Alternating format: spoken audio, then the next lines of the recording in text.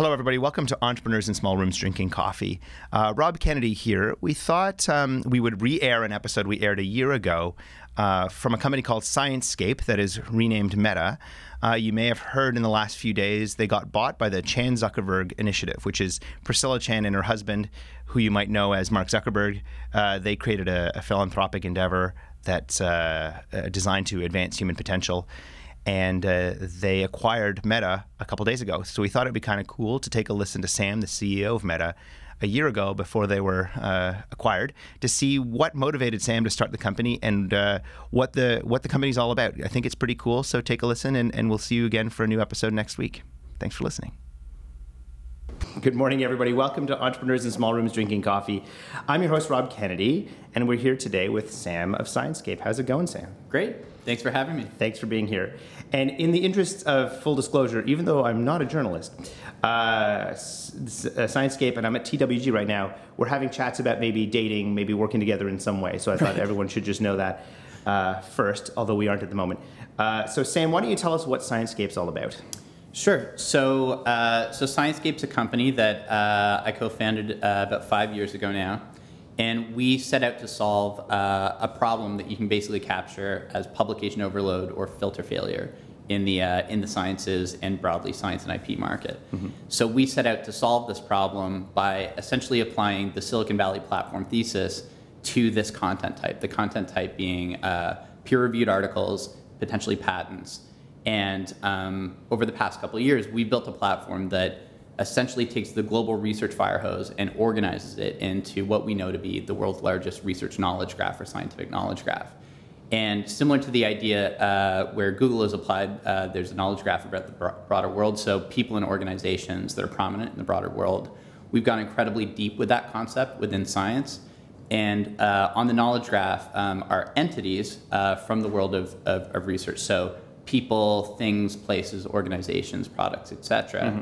And we understand in the knowledge graph setting the relationship among those entities, what papers are associated with them, and we use that to power a personalized on-demand research discovery platform that allows you to stream breaking research as it happens from around the world. Mm-hmm. And very powerfully explore the landscape of history within biomedicine over the last 200 years. So, like, Google has Google Scholar, yep, which is sort of it's the typical white box. It just has a different logo at the top, and then you type, heart disease or cancer or something like that, and then it just vomits up journal articles, and then you have to go into them. How is this different than that? So that's search. Yeah. And search is, there's lots of search. So there's free search. Google Scholar is great free search. It has the largest and probably best free full-text search engine in scholarly literature. Mm-hmm. And there's PubMed, which is de facto search engine for biomedicine. Mm-hmm. And then there's enterprise search from companies like Thomson and Elsevier, and it's great enterprise search. It's very powerful.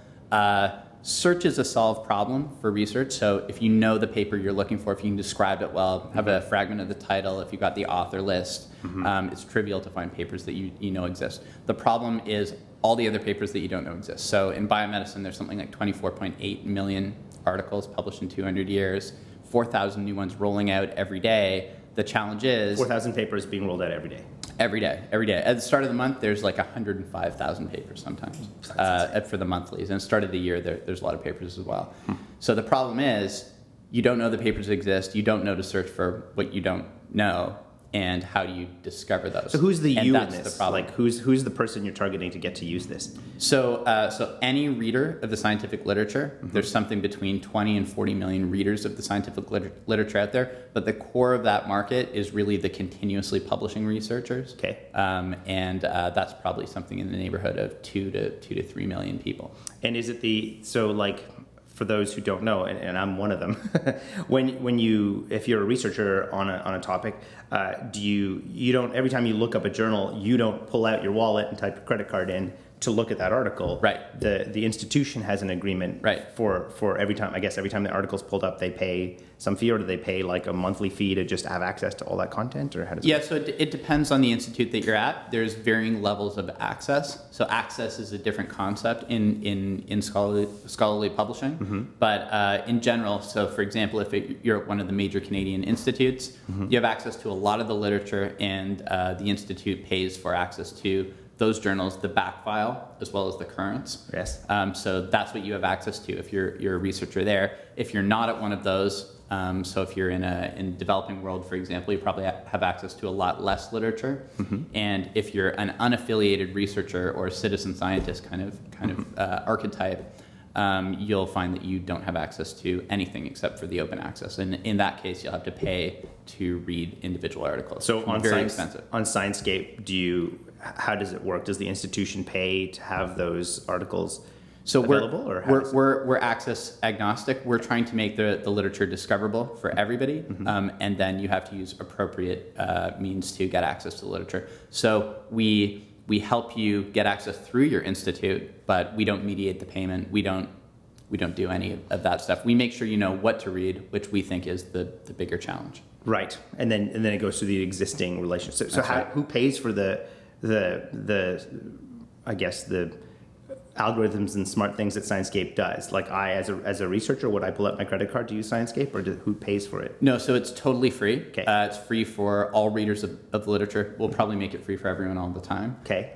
We have, so in the process of building this company, the components of our company are content, machine intelligence algorithms that are organizing papers and entities and information into that knowledge graph, and the platform itself that serves it. We've ended up with some tremendous capabilities and data. And we've realized that a lot of people, including the academic community, want to use those data and those algorithms. And so we're going to be making available a suite of services over the next little while that people can use. Academics probably for free, and industry can pay to access. Cool. So so you are not a technology entrepreneur by trade, Right? initially. So how did you get to this? Like, what did you like? One day you're like riding a bicycle and you're like, I should make an academic search engine for. Yeah, if only. So my story is I'm a scientist by training, and I did a degree in biochemistry, and then went on to work on a PhD at the University of Toronto in medical biophysics. So I'm very motivated by problems. I'm kind of like technique and approach agnostic. If I could work on cancer using pens and paper and it could just work, I would work that way. If we have to use DNA sequencers in mice, we'll do it that way. If I care about a problem and it requires a technology startup company, I'm going to do it that way. Okay. And for my PhD, I worked on a disease called osteosarcoma. We made some good progress on the genetics of that disease. But in the process of doing the PhD, I discovered that essentially nobody has any idea what's being published, not on a daily basis, not on a weekly basis. Some people have a general idea of a couple top papers that are coming out every month. But the act of doing science, the act of collaborating in science, you start to realize the more that you get into it that research is a global conversation, and it's happening paper by paper, and it's been happening through 100 years of modern research, and somebody's got to organize all of that content. So was it like the Lego blocks of there may be conclusions that feed into what I'm thinking, or was it like shit, I'm in the middle of a 3-year trial to about this hypothesis. Some guy in Denmark has just published a paper that validates or invalidates it. Was it either of those or both of those that was a motivator? Or? So it's interesting. When the best researchers, best scientists, I think they do something similar to what you do when you start a business. They do this when you start a scientific project. And you do a competitive landscape analysis of a field of knowledge. So you need to know what's known, who the players are, where they're working, what they're doing, what they're working on, how they're doing it. And to gain that body of knowledge, you need to dig deeply into the literature, and you need to read, and you need to talk to people. It's very, very hard to do, and it's essentially done randomly. And then the next part is you're racing in a zero-sum game to put your flag in a particular area of knowledge that you saw a hole. Yeah. And you have to do that faster than anybody else. Yes. And to do that, you have to be tracking your field. You have to be tracking the literature. And what kind of time horizons are? Typically about 2 to 4 years for an average scientific project. So, Okay. The story of my PhD, for example, Mm-hmm. I read papers for the first 3 months, did almost nothing but read, Mm-hmm. and then you sort of like close your laptop and go to the bench and you dissect mice and you do all kinds of things, Mm-hmm. arcane and crazy sort of experiments, and you do them for years, and eventually you write up the manuscripts or the manuscript and you send that for peer review. In that time, the field can move on. Right. And people are, lo and behold, people around the world are smart and they're working on things and they're reading literature. And if you can't track your field, if you can't see the direction the field's going, see if somebody's potentially scooped you on some part of your research or invalidated some approach that you're taking, if you can't see that happening, you're not connected with your field. So the world of science deeply needs a literature discovery engine. It's partially to organize all the literature, but it's actually about connecting people as well through the literature. So did you just, midway through your PhD, just like, screw it, I'm not getting my PhD, I'm going to start this? Or how did you navigate that? So I think I have like a problem-seeking behavior, but in a positive sense. Coming into undergrad, wanted to work on something related to medicine. Looking at that, I wanted to work on cancer, which is one of the biggest diseases, but families of diseases. And working on cancer, I discovered an underlying problem, which is to do with information efficiency, literature discovery, all this. And I keep sort of burying down to more fundamental problems. So when it came to the opportunity around this, it was kind of like there's not a lot of other media types that have not been revolutionized by the way in the way that we discover them, or rewired in the way that we discover them by that Valley thesis. This looks like an opportunity for that. It looks like one of the last opportunities for that at scale, and it would be important for society, be important for researchers. It could be a big, long-term, sustainable business, and that's important. Businesses have to be sustainable to have impact, care about impact. So all of that together made a really good case. And as you know, I co-founded the company with my sister. Her background complemented mine really, really nicely. And basically, my background, understanding the problem, the domain, the content, and data. I was working on some bioinformatics at the time, so I had some understanding of data and a little bit of data science. And Amy's background in large-scale web development and application development kind of came together really nicely. And we sat down and said, let's do this. Right. And then do you, this is not... how do you start a problem like this? Because the current narrative in startup land is do an MVP and you've proven that you've got your market and blah blah blah. To me, I'm trying to envisage what your MVP looks like. It's get all the data. Well, the first thing to say is bad, right? Pardon me? Our MVP looked bad. But there's the user interface. You mean like the user interface or the quality of the data? The whole thing. So I think bad UIs is okay, but I don't know how you get all of academia and smush it in. So I'll tell you the process that we went through. So as an innovator, it can be clear what the solution needs to do in general, but the specifics and the details matter, right? The execution matters. Yes. And so in our case, it was not clear what the exact form of the solution would be. And there were components that we had to be able to put together to make something like this happen. So one of them is content, the other one is data science, and the third is the platform experience. And just understanding that it should be, for example, a feed-dominated experience. At the time, we're talking about 5 years ago, a lot of the obvious productization solutions and UI solutions were not there. And so without those patterns, we had to go out and build things and test them and have them fail. And the first version of Sciencescape that we built, I don't think we'd even called it Sciencescape. At that time, it was the thing that we're working on. I don't know, some website, right? So in that case, it was about exploring history. And there was a moment where we had put a number of pieces together, and we knew that we were onto something when we had a large amount of the content, and we'd put it into an interface that propagated the content into these historical timelines. And we'd been drawing these timelines on boards and saying, if we could get the content to act this way in the interface, if you could set it up right with the metrics and X, Y, and Z, you'd be able to explore all of history. And we'd never seen anything like it. Remember, there's just search boxes. That's the state of the art in the field. That's the landscape of products in the field. And there was a moment when we saw our first historical timeline propagated in the interface. And clicking the peaks, you could discover landmark papers throughout history. And it was like, holy shit, like there's something happening here that could work in a product setting. And we tested that with researchers. And they liked it, but they didn't want to use it every day. They wanted to use it on a weekly or monthly basis. So a little bit frustrating, but we uncovered one part of the product. And over a number of years, we had to figure out other pieces and components of this. And so it's been hard. We've been working on what the product thesis is, what the details are. Is the business possible? Will publishers participate in the model? Right. Really important for publishers to participate. Yeah. In the end, we're solving the other side of their business, which is, how can you get people to know about the content that's being published and read it? Really important for publishers.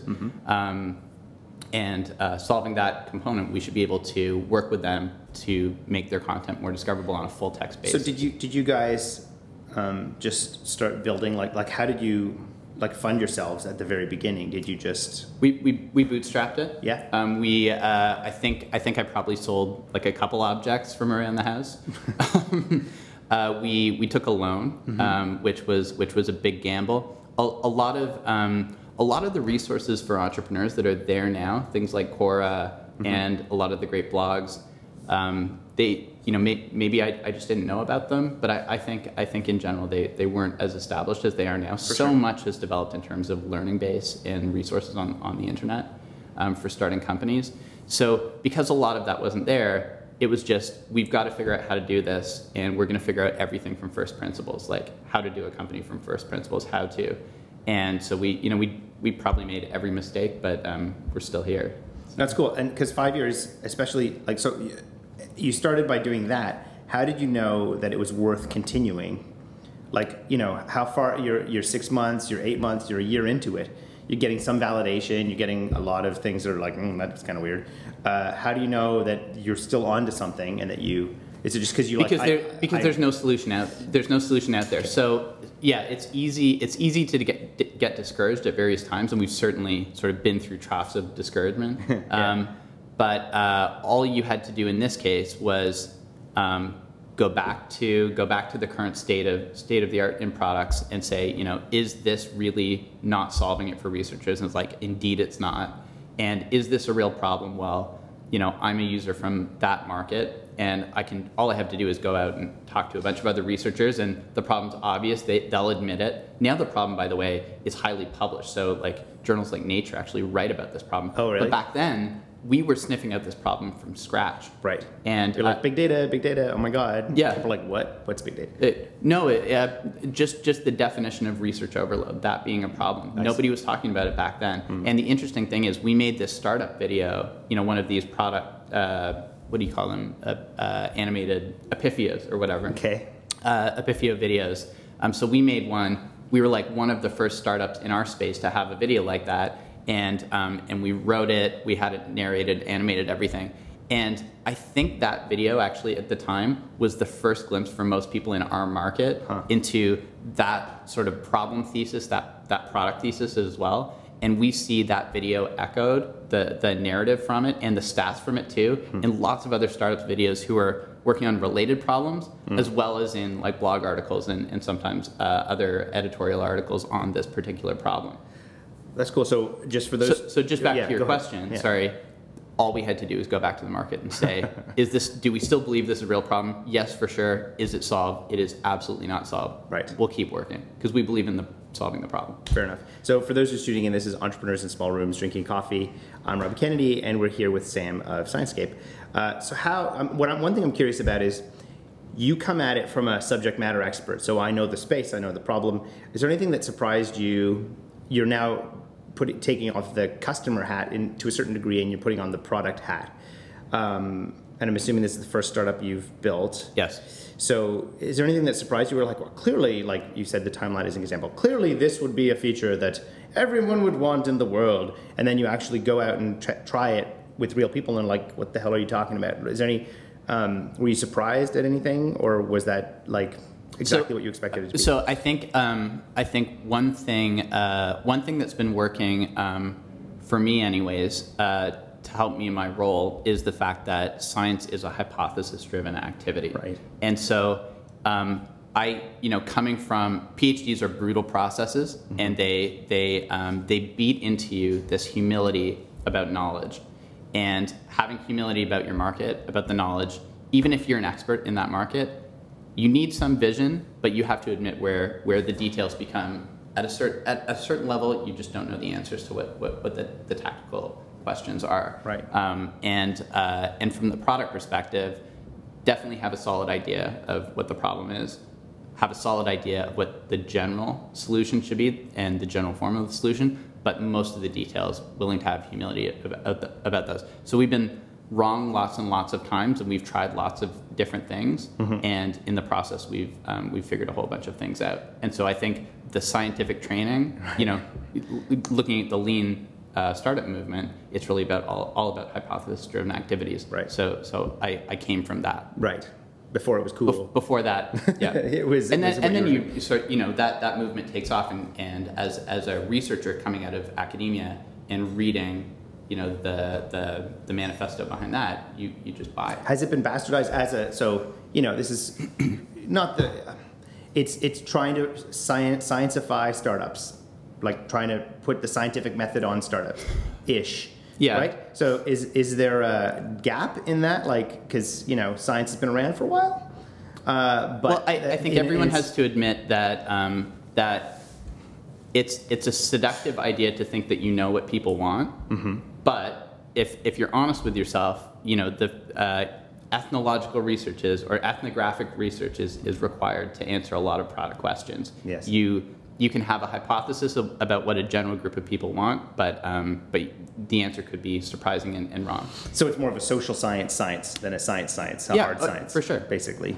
And do you think it's got a ways to go to catch up? But there's a lot of value in that, by the way. It doesn't have to be a hard science. Yeah. No, absolutely. But it's like even social science has had, maybe 100-year history of being treated like a science. Right. Whereas this lean, it's an assemblage of tools and techniques that are maybe 10 years old, maybe. Right. At most. Do you think it's sort of weak? It probably is. Yeah. So you'd probably find that there's rigorous methods and established ideas that have been researched and proven in the academic discipline or the scholarly discipline that have probably not migrated in. Mm-hmm. But it might be interesting to see what those gaps are. Like, you'd be like, well, obviously you need a t-test or whatever. Yeah. See, I sound smart. Okay, so how do you were bootstrapping it for a while, and then all of a sudden you're like, shit, I need money to keep going. How do you know when that time is? I mean, obviously you've run out of money is one indicator, but how do you know it's worth going to somebody and getting their money to continue a company? Well, so we didn't start off thinking that we were going to raise money necessarily. We just started off working on the problem and then learning.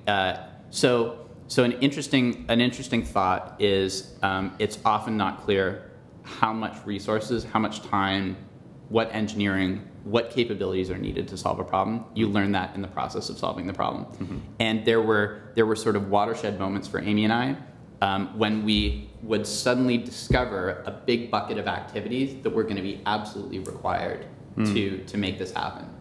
One of them being cutting edge data science and machine intelligence. And so when you discover a bucket of activities like that, it becomes eminently clear that you're going to need world-class people to work on that. They're going to have to be passionate about the problem. They're probably going to be expensive to hire. And given that, if you're not willing to give up the problem and the solution, you're going to have to raise money. And so as we discovered those buckets of activities, it became clear that we would probably have to raise money. It also becomes much, much more exciting because you can do a whole bunch of innovation in that area and bring that capability to market and potentially other capabilities alongside it. So in the process, you also maybe discover the business that you're building in terms of revenue. And those two things have gone hand in hand for us. So discovering activities, discovering potential revenue streams, and then creates an investment case.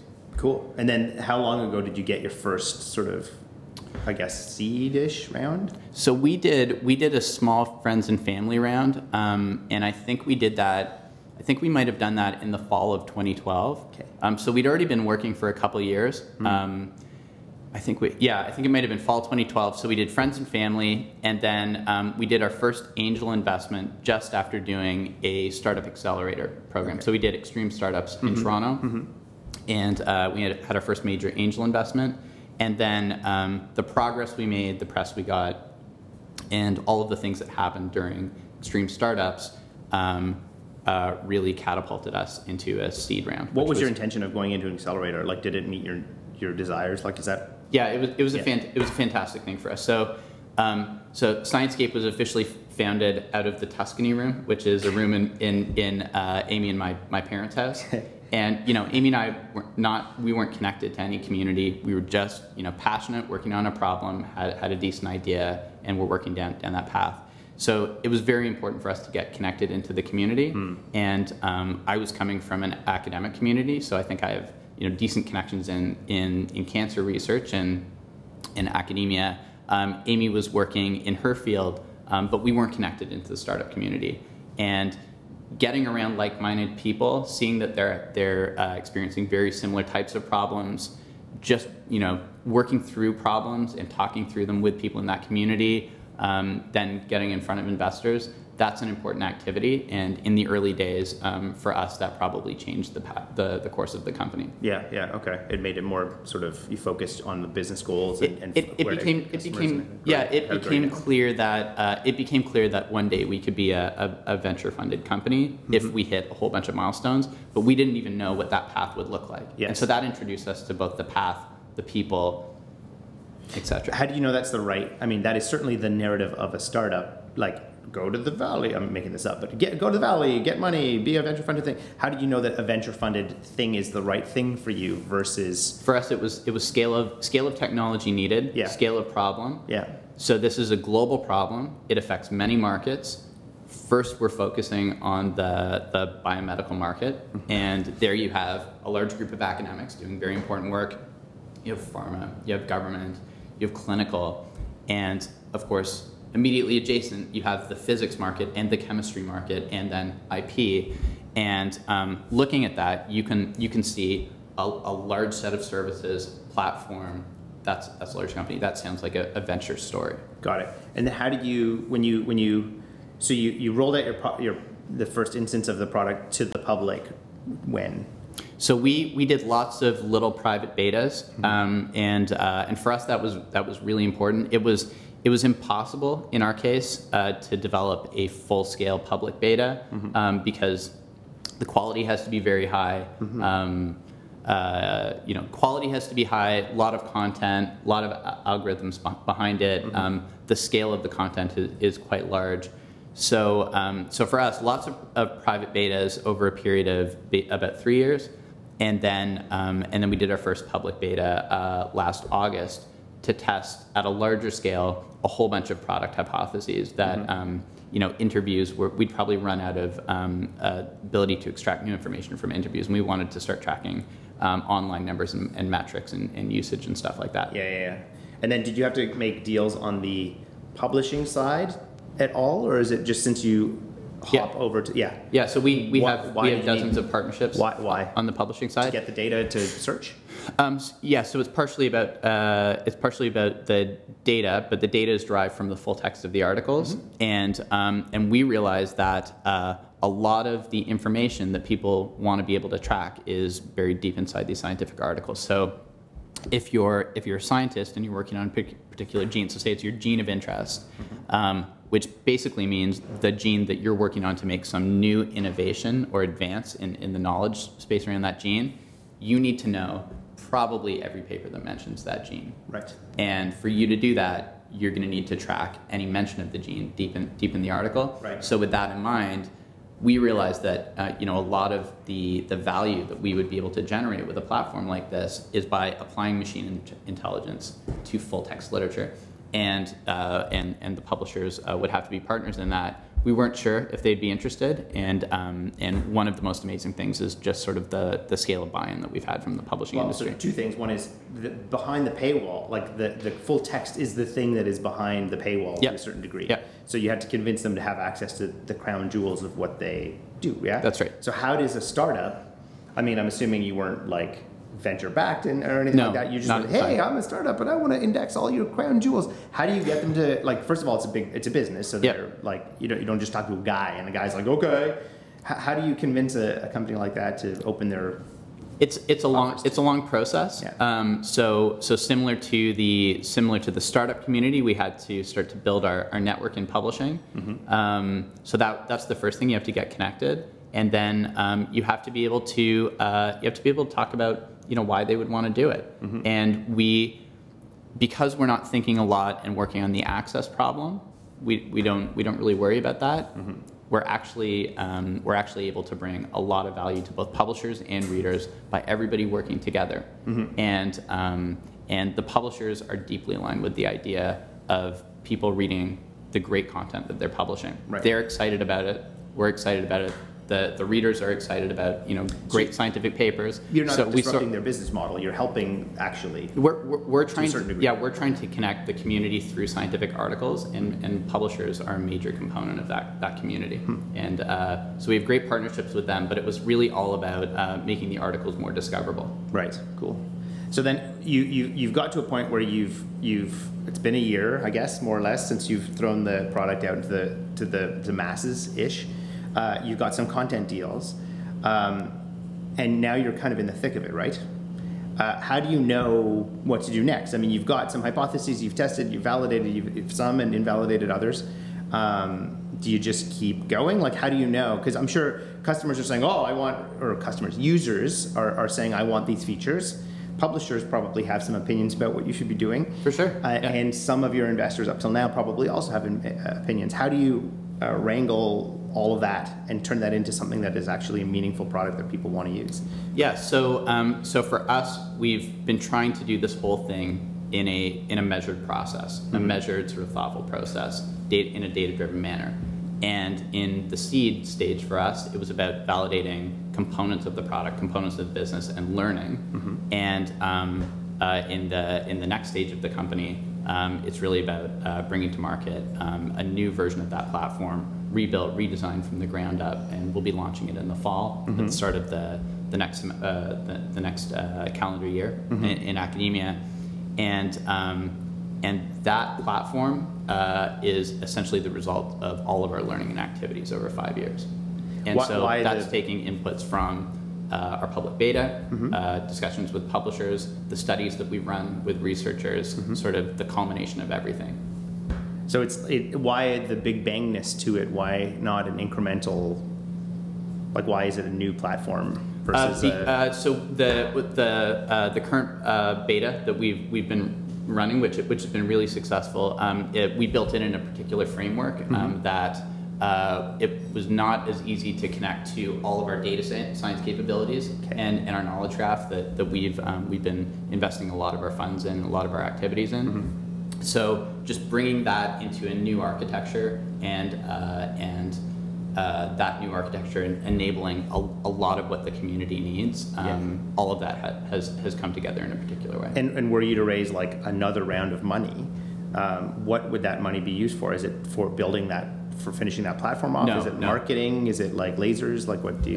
For us, it's for So to answer your question, so if we were to raise a new round of funding, mm-hmm. It would be for launching that platform and for growing it.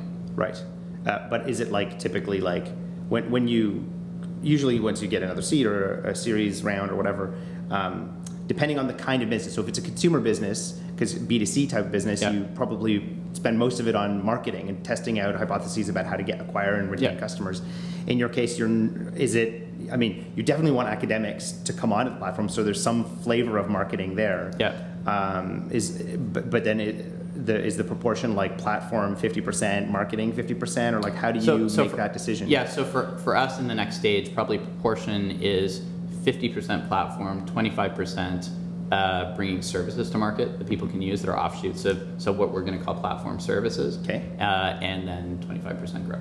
Okay, cool. Yeah. And how do you know, like, so the plan for the next step of the business, that's probably more than 5 months worth of plan. It's like a year or 2 or 3 years. Yeah. How do you know whether you're moving in the right direction? Are there any indicators that you can say, oh crap, we're spending a little too much on platform, we should be spending more on blah? How do you know to Yeah, how to keep an eye on that. So for us, we're focused a lot on engagement on the platform. So they'll be bottom of the funnel numbers that we're focused on. So that's one thing. And then the second thing will be working with some key reference customers for our platform services.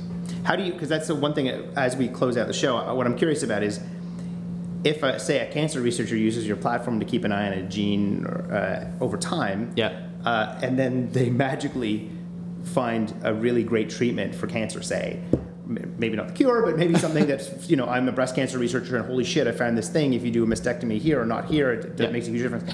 That's a pretty powerful story. Yes. But it's really hard to capture that they use Sciencescape to kind of keep an eye on that unless you say, hey, did you use Sciencescape? Like, how will you know? I mean, engagement is a nice metric, and it's important because it shows that the platform has value. Yeah. But how do you know that really important things are coming out of it?